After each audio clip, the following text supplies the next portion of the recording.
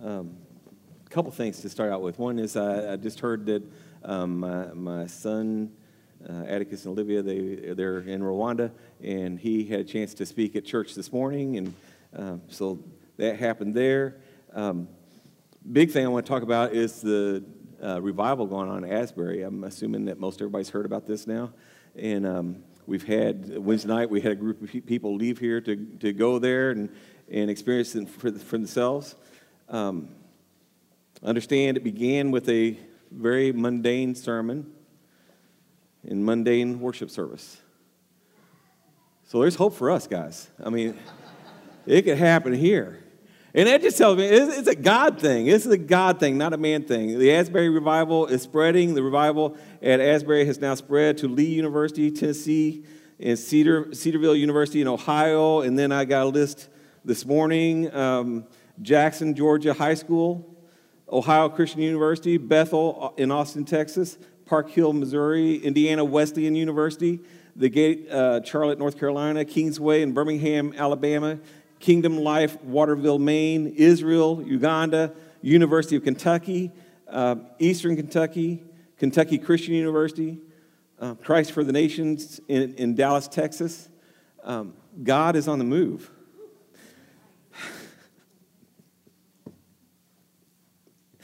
And we need that. Why am I crying? It began, this is what I read, is it began with repentance. Repentance among young people is the chief hallmark of this revival. There are healings and there's other works of the Holy Spirit, but the focus remains on repentance. People are repenting. I saw the student body president. She said that when her freshman year at Asbury was marked by COVID, where, get away from everybody. And now revival is breaking out, and everybody's coming together. And she said it's just a beautiful thing. Her last year at Asbury versus her first year at Asbury. And she said you contrast this with what's going on in other schools around our nation, school shootings. And here, God is moving. We need more of this. What you can do, you can pray for how God wants to use you. God's not wanting a copycat. We can't copycat this. We can't make this happen here. But we can pray that it happens here. Just get down on your face and seek God. Spend time in His presence. Stay unified. Let God lead. Encourage everyone to rise up in their place in the body of Christ. Get prepared for God to do a great thing. Focus on Jesus and allow the Spirit to do the work. Pray, pray, pray. I just wanted to begin with that. And I'm praying revival breaks out all across our nation. All right, so enough of that. Let me get into my mundane sermon here. Matthew 26, verse 30. When they had sung a hymn, they went out to the Mount of Olives. The past several weeks, we've been in Matthew chapter 26. The disciples were preparing for Passover. We spent time talking about Passover. We had the Lord's Supper. We went through what happened that last night in the upper room when Jesus will wash the disciples' feet. All these things going on. It says in John 18, verse 4, that Jesus, knowing all that was going to happen to him, he knows everything that's going to happen on this night, this very specific night. Jesus knew what was coming. Jesus knew that Judas would betray him. Jesus knew that Peter would deny him. And last week, we started at verse 31. When Jesus told them, this very night you will all fall away on account of me, for it is written, I will strike the shepherd, and the sheep of the flock will be scattered. But after I've risen, I will go ahead of you into Galilee. And Peter replied, even if everybody else falls away, I never will. Peter says, Lord, you can count on me. And what we talked about last week, Jesus says, yeah, I can count how many times you're going to deny me. That's what I can count. And Jesus says, I tell you the truth, this very night before the rooster crows, you will disown me 3 times. But Peter declared, even if I have to die with you, I will never disown you. And all the other disciples said the same. I want to remind you of where we were last week. This is going to play into this week. Verse 36, then, this is new. Verse 36, then Jesus went with his disciples to a place called Gethsemane. And he said to them, sit here while I go over there and pray. And my question for us right now is, what happened that night in Gethsemane? We talked about what happened in the upper room. Now we go to a new location, Gethsemane. What happened there? Verse 37, he took Peter and 2 sons of Zebedee along with him, so it had been James and John. And then it says, and he began to be sorrowful and troubled. Then he said to them, my soul is overwhelmed with sorrow to the point of death. Stay here and keep watch with me. Going a little further, he fell on his face to the ground and he prayed, my Father, if it's possible, may this cup be taken from me. Yet not as I will, but as you will. Let's take some time right now just to notice the sorrow that happened that night. He was overwhelmed with sorrow. First things we have to acknowledge is Jesus, he doesn't appear to have the same resolve that he did when he entered Jerusalem. The confidence, the resolve that we saw when he went to Jerusalem to die. Here we see Jesus in great sorrow, overwhelmed with sorrow to the point of death. He's trembling. He's in distress. He's troubled. He's falling with his face to the ground in anguish, sweating drops of blood. He set out resolutely for Jerusalem, where the Pharisees wanted to kill him, where the disciples begged him, don't go there, don't go there. He's resolute. But here he declares, my soul is overwhelmed to the point of sorrow. And I would ask, what's going on? What's going on here? And I think part of the problem is that Jesus knows too much. He's fully human. So he experiences everything we experience, fatigue, pain, temptation. He experiences all that. But he's fully God as well. In John 18, once again, it's Jesus knowing all that was going to happen to him. He knew Judas would betray him. He knew Peter would deny him. And he knew he would be arrested that night and scourged that night and flogged and dragged through the city and nailed to a cross. He knew all these things. And I wonder if Jesus, who knew all things, who knew what everybody else would do, he didn't know what he would do. He didn't know what he would do that night. Would he be able to stay the course? And what we see here in the garden is he's fighting for the success of his death. Not that he would be overcome by death, but that he would overcome. In verse 39, going a little further, he fell with his face to the ground and he prayed, my Father, if it's possible, may this cup be taken from me. So now I want to bring your attention to the cup. This cup. What's this?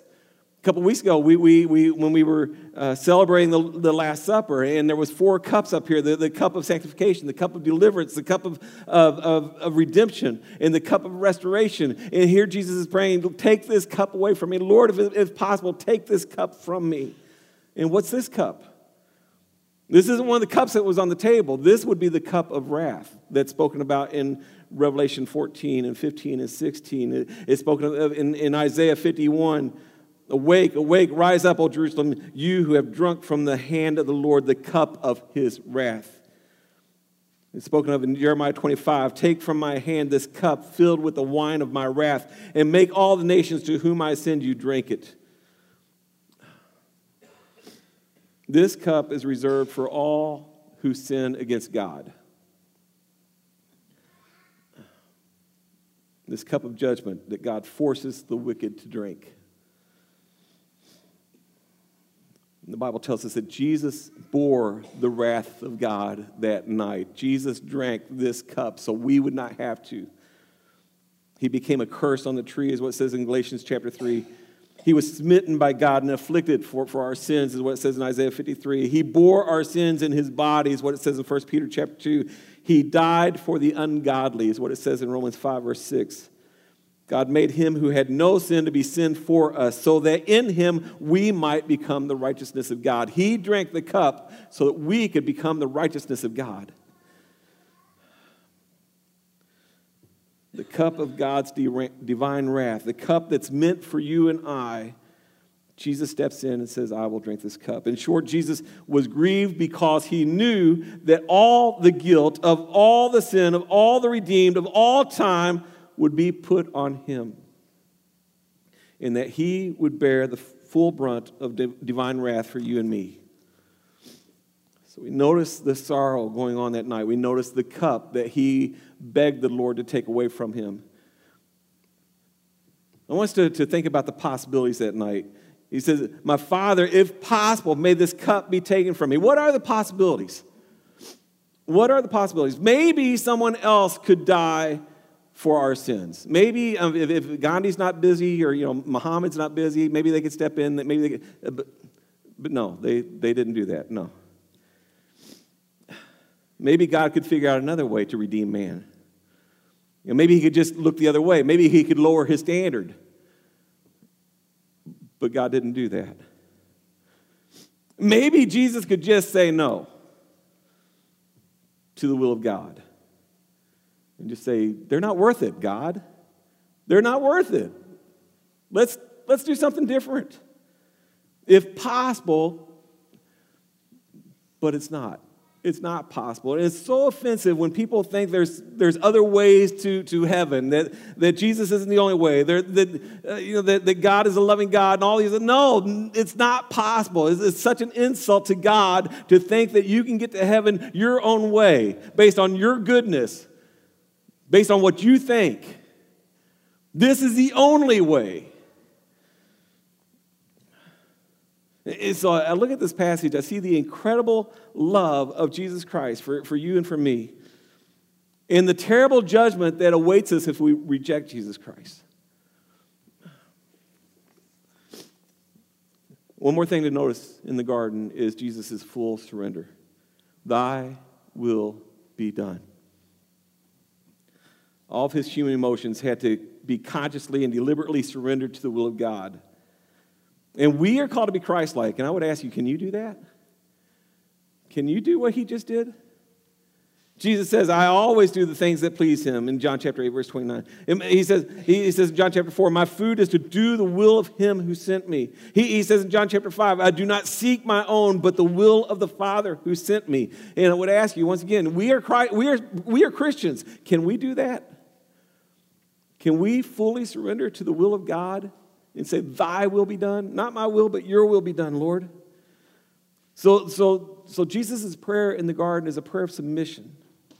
Not a request for the cup to pass away, but a request that God would empower him for his will to be done. And the disciples slept through it all.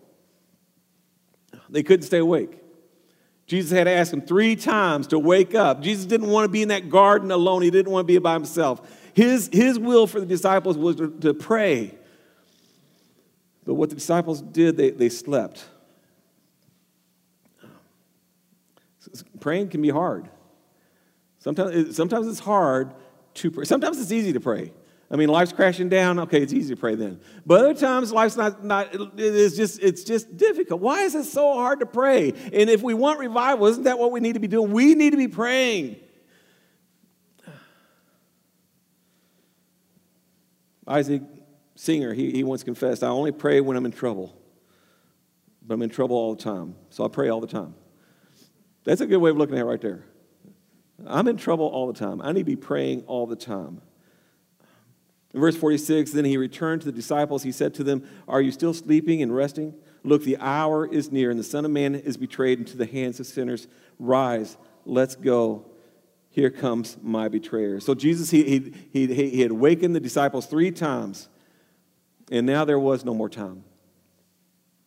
Judas had arrived, and he wasn't by himself. Verse 47, while he was still speaking, Judas, one of the 12, arrived with him. Was a large crowd armed with swords and clubs, sent from the chief priests and the elders of the people. So here's Judas, and here's this large crowd with swords and with clubs. It says in John chapter 18, when he had finished praying, Jesus left with his disciples and crossed the Kidron Valley. And on the other side, there was an olive grove, and he and his disciples went into it. And now Judas, who betrayed him, knew the place because Jesus had often met there with his disciples. So Judas came to the grove, guiding a detachment of soldiers and some officials from the chief priests and Pharisees, and they were carrying torches and lanterns and weapons. And Jesus, knowing all that was going to happen, he went out and he asked them, "Who is it that you want?" After praying in the garden, in anguish, overwhelmed by sorrow, now he's prepared. And now he has the resolve. And now he goes to the place that he knew Judas would know to be at. He's trying to make it as easy as possible for these guys because he didn't want them to mess this up. So he goes to where he knows Judas is going to be. He doesn't run. He doesn't hide. He goes to the mob. There's a detachment of soldiers with weapons and with torches. And he asks them, "Who is it that you want?" And they say, "We want Jesus of Nazareth." He says, "I am." Okay, and they all fall down. That's what it says. They all fell down because they don't want "I am." They want Jesus of Nazareth. They want somebody that can control, somebody that can manipulate. They don't want "I am." I just always thought that was an awesome verse right there. They all fall down. I want you to look at Judas here with me for a moment. I still want to do a whole sermon on Judas. I just want to mention him right now. But in verse 48 it says, "Now the betrayer had arranged a signal with him. The one I kiss is the man. Arrest him." And going at once, Judas said, "Greetings, Rabbi," and he kissed him. And Jesus replied, "Friend, do what you came for." And then the man stepped forward and seized Jesus. The men stepped forward and seized Jesus and arrested him. But in verse 50, Jesus calls him friend. You notice that here Judas is betraying Jesus, and Jesus calls him friend, which I believe was a very sincere, loving response to Judas. Even in this moment, Jesus still sees him as friend. I don't think Jesus is being sarcastic here. I don't think these are words of malice or hate. And once again, I would ask, can you do that? Can you do this? And please know that if you die and go to hell, it won't be because Jesus stopped loving you. The last voice on earth that you will ever hear, if you're listening, is his voice saying, "You don't have to do this. You don't have to do this. There's still hope." Verse 50, then the men stepped forward, they seized Jesus, and they arrested him. In verse 51, with that, one of Jesus' companions reached for his sword and drew it out and struck the servant of the high priest, cutting off his ear. We talked a little bit about this last week. Matthew doesn't tell us who it is, but we know who it is, right? John tells us who it is. We could have figured it out if John didn't tell us. We knew this is Peter. Peter does this. This is what Peter does, right? Matthew 18, verse 10. This is John 18, verse 10. John says this. He says, "Then Simon Peter, who had a sword, drew it and struck the high priest's servant, cutting off his right ear. The servant's name was Malchus." We're going to talk about Malchus in a minute. But right now, just focus on Peter. Peter cuts off the ear of the servant of the high priest. Not a servant of the high priest, but the servant of the high priest is what it says. And Peter thinks he's one of the good guys, not realizing there are no good guys here. We've all sinned and fallen short of the glory of God. We all need Jesus to die on that cross. I think most of us are guilty. We like to divide the world in two camps, the bad people and us, okay? We're all bad people. We're all sinners who need Jesus to die on the cross. Jesus says, "Put away your sword. Shall I not drink the cup the Father has given me?" And the message here is, don't interfere with what God is doing. Don't get in the way. And you think about Peter, that night Peter was unprepared because he fell asleep in the garden instead of praying in the garden like he should have been doing. He brought the wrong weapon. He brought a sword when he should have brought the love of God. And he had the wrong focus. He's focusing on the mob instead of the will of God. Oh, how often we are so much like Peter. And his response was wrong because violence begets violence. And you and I, as Christians, and we need to hear this message a lot these days, we are called to take up our cross, not our sword. That's a hard message for people. Peter's response was wrong because he lacked faith. And I wrote down here, if the hope of the world rests on Peter's ability to defend and protect Jesus, we're all in trouble. I mean, it ain't going to work. Jesus says in verse 52, put your sword back in its place. Jesus said to him, for all who draw the sword will die by the sword. Do you think I cannot call on my Father and he will at once put at my disposal more than 12 legions of angels? But how then would the scriptures be fulfilled that say it must happen this way? It says 12 legions of angels. 12 legions of angels, that's 72,000 angels. It only took 4 angels to destroy the earth in Revelation chapter 7, only 4. He could have called 72,000 angels. He could have probably called more than that.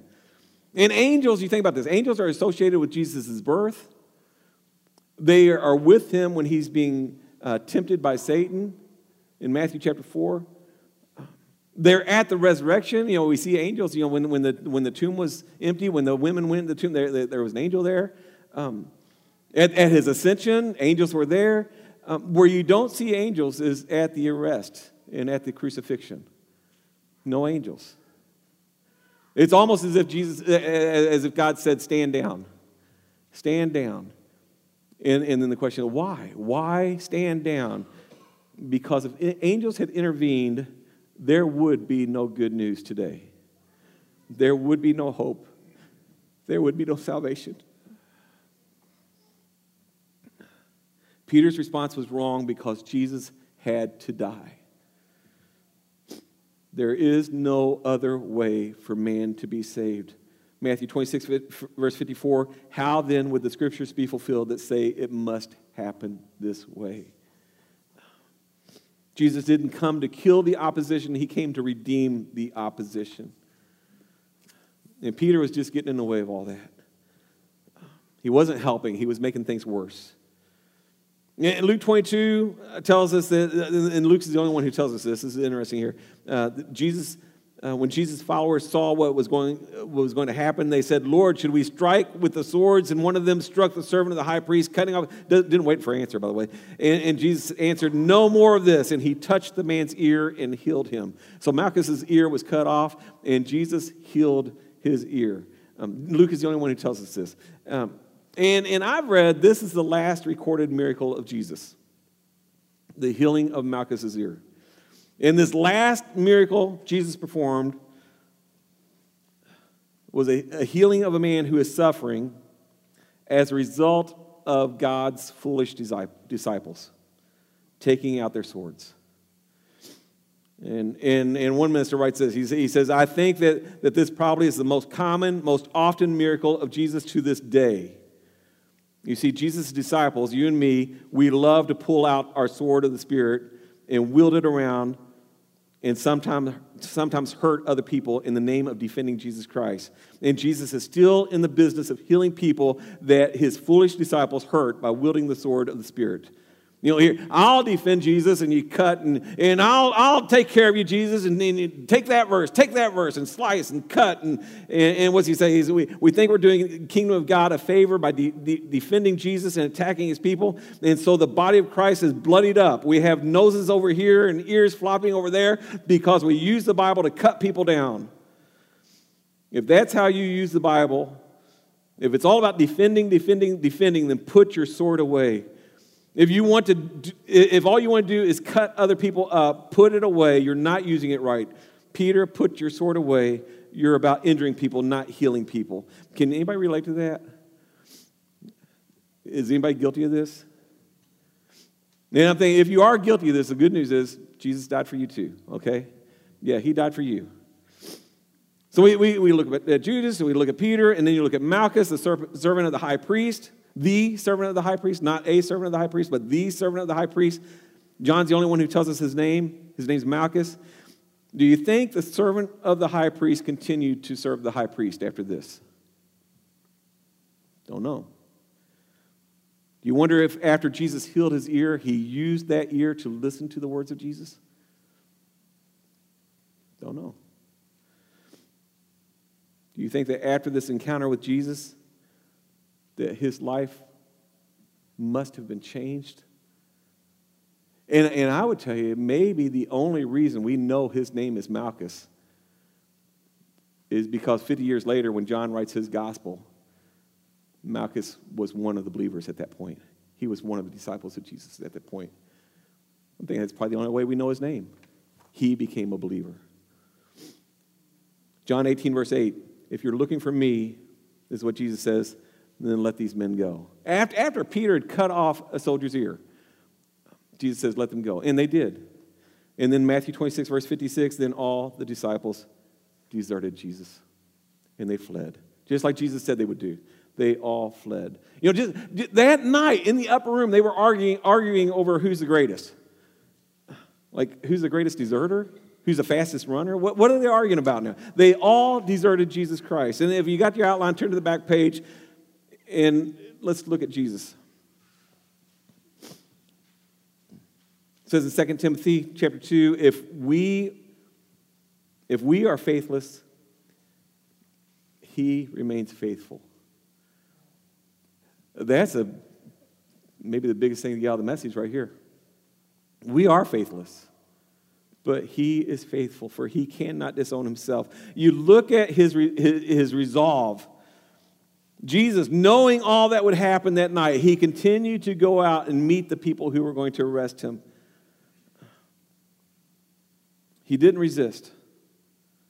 He healed one of the men who came to arrest him.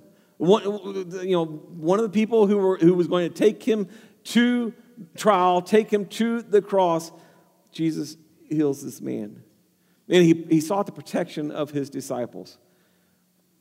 His enemies were disarmed by his presence. It's almost as if Jesus had to arrest himself. You look at his resolve, you look at his faithfulness when his disciples were not faithful. When you and I are not faithful, Jesus continues to be faithful. Even when he's in anguish, even when he's in distress and sorrowful to the point of death, even when he knows all that was going to happen to him, he continued to be faithful. And you notice his love for Judas, who came to betray him, for Malchus, who came to arrest him, for the disciples who he knew would desert them, and for you and I, who he knows has sinned against him and will continue to sin against him. And it tells us in the Bible, while we were yet sinners, Christ died for us.